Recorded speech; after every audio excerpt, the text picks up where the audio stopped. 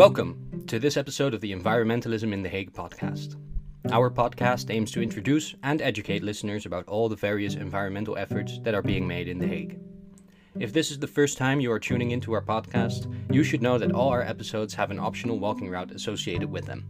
This route will take you past a number of the locations discussed in the episode and allow you to have a more tangible experience while stretching your legs. Links to the walking routes can be found in the description of each episode or alternatively on our Instagram at The Environmental Podcast. If you have any questions or suggestions, you can reach out to us at thehagueenvironmentalpodcast@gmail.com.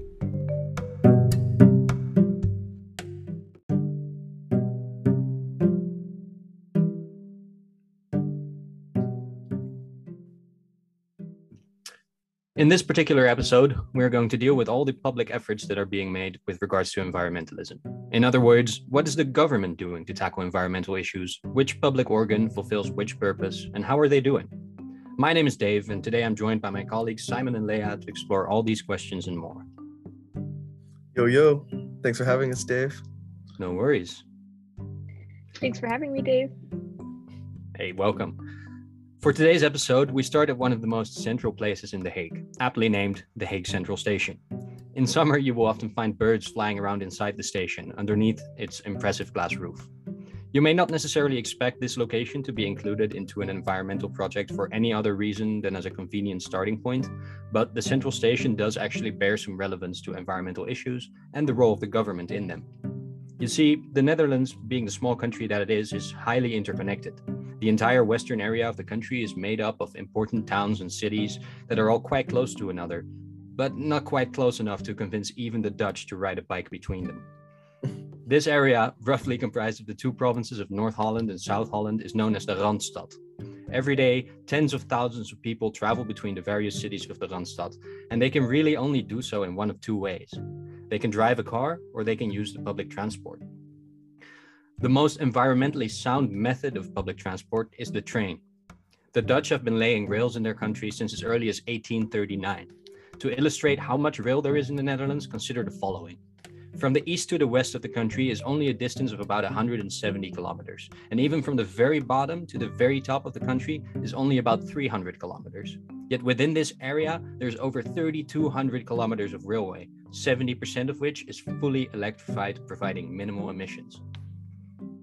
In the Netherlands, only one railway company has been granted the exclusive right to use most of the network, aptly named the Nederlandse Spoorwegen, or NS, Dutch Railways. The NS built all the railways you see, and actually owned them until as recently as 1995. After that year, a gradual and complicated process started that culminated in the ownership of the railway itself being transferred to the Ministry of Traffic and Water State. But the company, the NS, maintained the exclusive right to use them.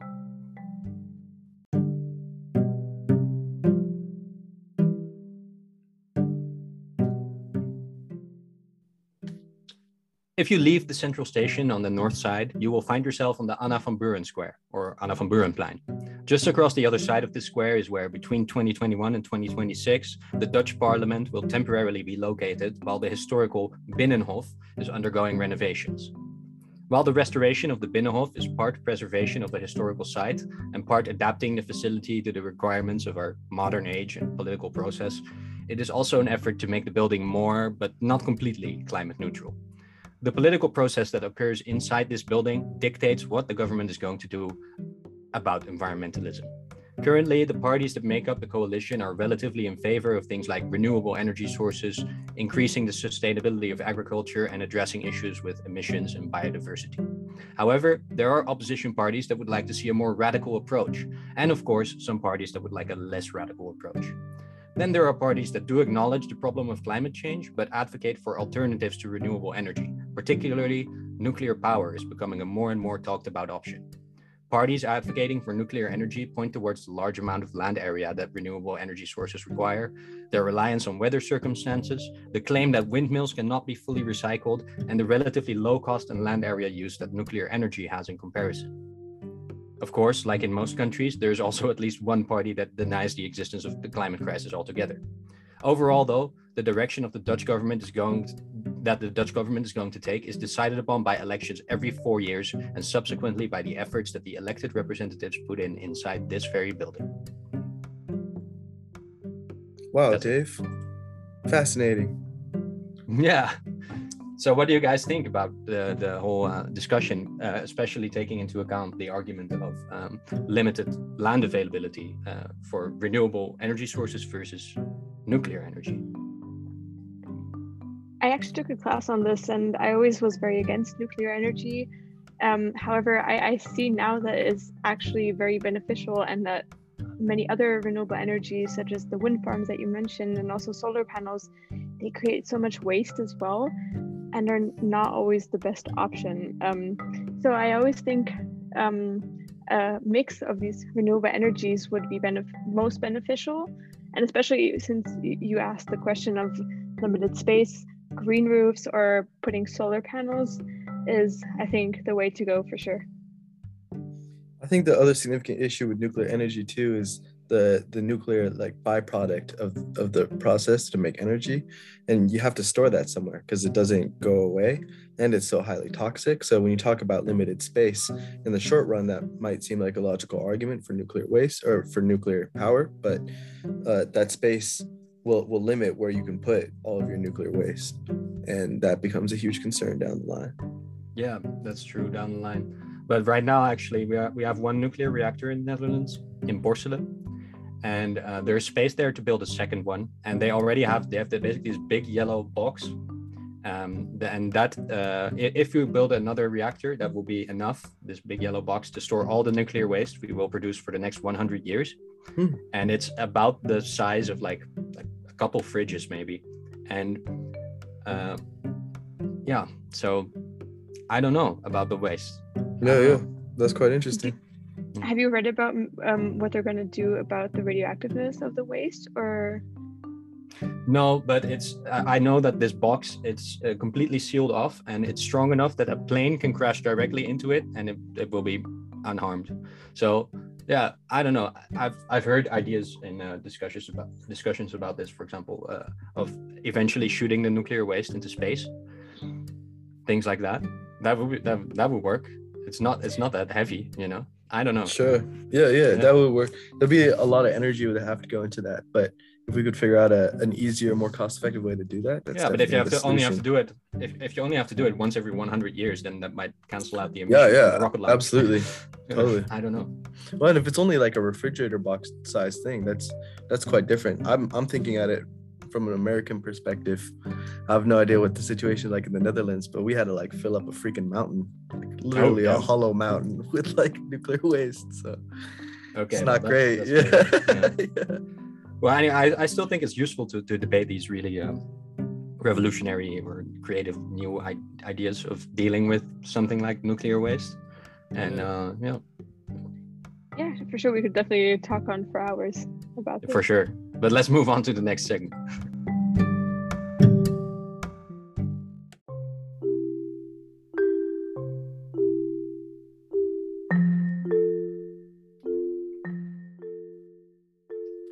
So, right around the corner from where the Dutch parliament is currently temporarily located is an important building that houses two major ministries. If you didn't know, ministries are basically the executive branches of government that pertain to specific issues. So this particular building houses two important ministries with regards to environmentalism: the Ministry of Agriculture, Nature and Food Quality, and the Ministry of Economic Issues and Climate Adaptation. To make it a bit easier, I'm just going to refer to these from now on as the Ministry of Agriculture and the Ministry of Economics, Ministry of Economic Issues, maybe. So besides the Ministry for Economics, there's a separate Ministry of Finance, which is located elsewhere in The Hague. And basically what you see is that every nation in the European Union and the world structures their ministries a little bit differently. Germany, for example, has a separate Ministry of Finance, and then a Ministry of Economics and Energy, and then a separate Ministry for Climate Adaptation, Nature Conservation, and things like that. France has one Ministry of Economics and Finance and a separate one for the ecological transition as a whole.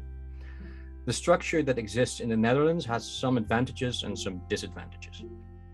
On the one hand, the fact that every economic decision made by the Dutch government has to pass through the same executive branch of government that is also responsible for climate adaptation makes sure that climate is always a factor in every economic decision that is made, at least in theory.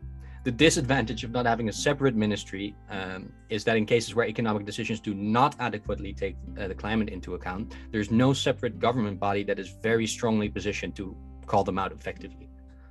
Besides maybe some green opposition parties in parliament, or maybe the Ministry of Agriculture could say something, but in general, the Ministry of Economics and Climate Adaptation is responsible for all the large global scale things like emissions.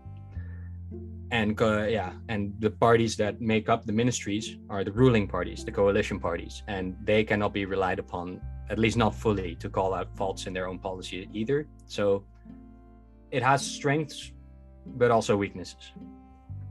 So yeah, as mentioned before, the Ministry of Economic Issues shares their building with the Ministry of Agriculture. And whereas the former is responsible for global scale issues, the latter, the Ministry of Agriculture, is more focused on reducing the environmental impact of agriculture, reducing the amount of nitrogen. That one is very big right now because of its adverse effects on biodiversity, and also improving the habitat of wild animals is another responsibility of this ministry. So the Ministry of Agriculture sees agriculture, nature, and food quality as three topics that are intimately connected.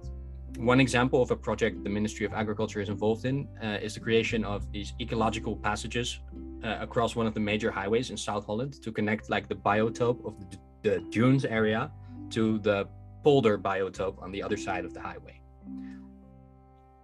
So yeah, one of the most hotly debated topics that pertains to this particular ministry is the topic of nitrogen emissions. And while the Netherlands has roughly halved its nitrogen emissions since 1990, many of the larger parties in government still feel an urgent need to double down on cutting them even further. Over the past years, this has led to much controversy and conflict with Dutch farmers that during the last elections, sorry, I'm gonna start again from that sentence, we'll fix it in editing.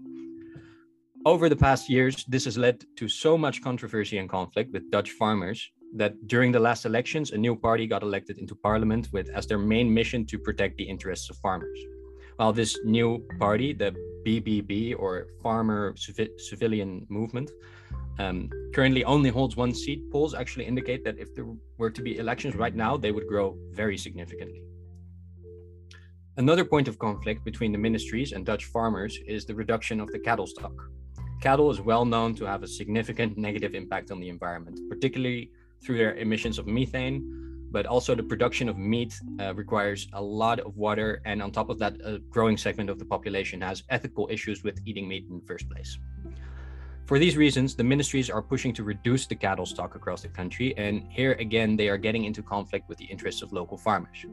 It is worth pointing out that the cattle stock is already declining year over year, and the ministries are just pushing to speed up this process. So yeah, there's a lot of conflict between the interests of local farmers and the interest of the current sitting government, and also the broader interest of environmentalists around the globe in the Netherlands right now. And that this conflict, I think, is very pivotal in how policy and environmentalism in the Netherlands will progress over the next decades.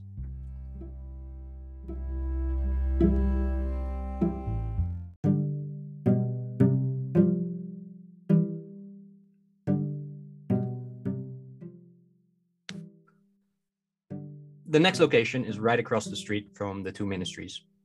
It's called the CPB, or Central Planning Bureau. It is an independent research institute that regularly provides the government and various ministries with analyses and models on all the various challenges facing the Netherlands. While climate adaptation and environmentalism are just a relatively small part of their work, they still play an important role in these issues. The government uses the advice provided by this institute, among other institutes, to give shape to their policies. The CPB also works with important international parties, such as the International Monetary Fund and the Organization for Economic Cooperation in Europe, in order to stimulate a global approach for the purpose of tackling global challenges, such as environmental ones.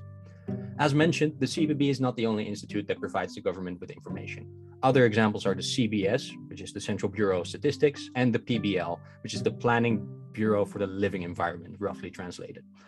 Both of these other institutions also have their main offices in The Hague, and these types of semi-independent organizations are often responsible for providing the government with the information that they use in their debates in Parliament, and they play a very important role in the development of environmental policy.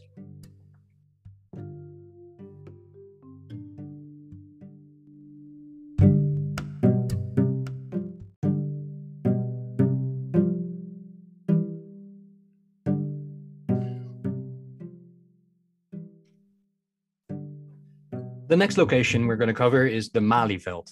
The Malieveld has a very long history. It's been here since the 16th century, and the law dictates that it can never be built upon. Before it became the field it is today, it was part of the Haagse Bos. While the field serves many functions, such as the hosting of fairs, military parades, and markets, it is also the main location for the organization of political demonstrations in the Netherlands.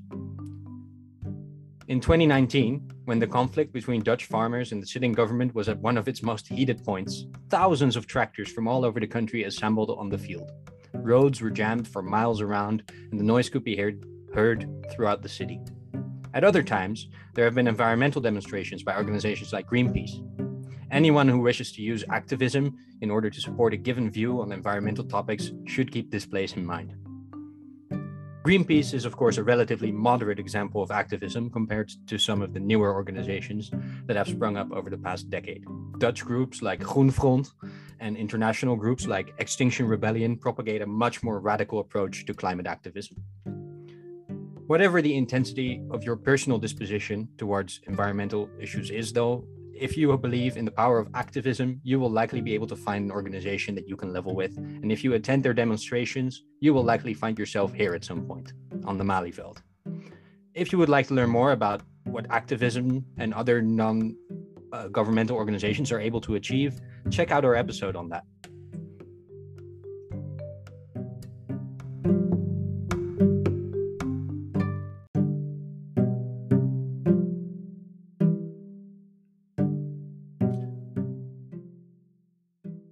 The final location included in this podcast episode is the Town Hall of The Hague.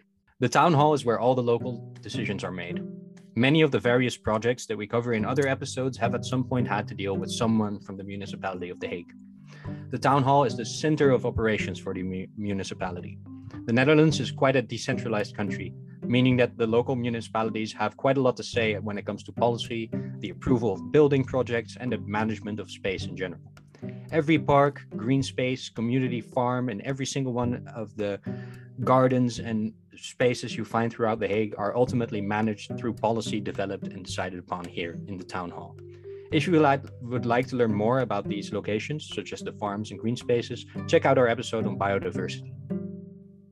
This concludes this episode of the Environmental The Hague podcast. Be sure to check out our other episodes if you would like to learn more, and don't hesitate to contact us if you have any questions.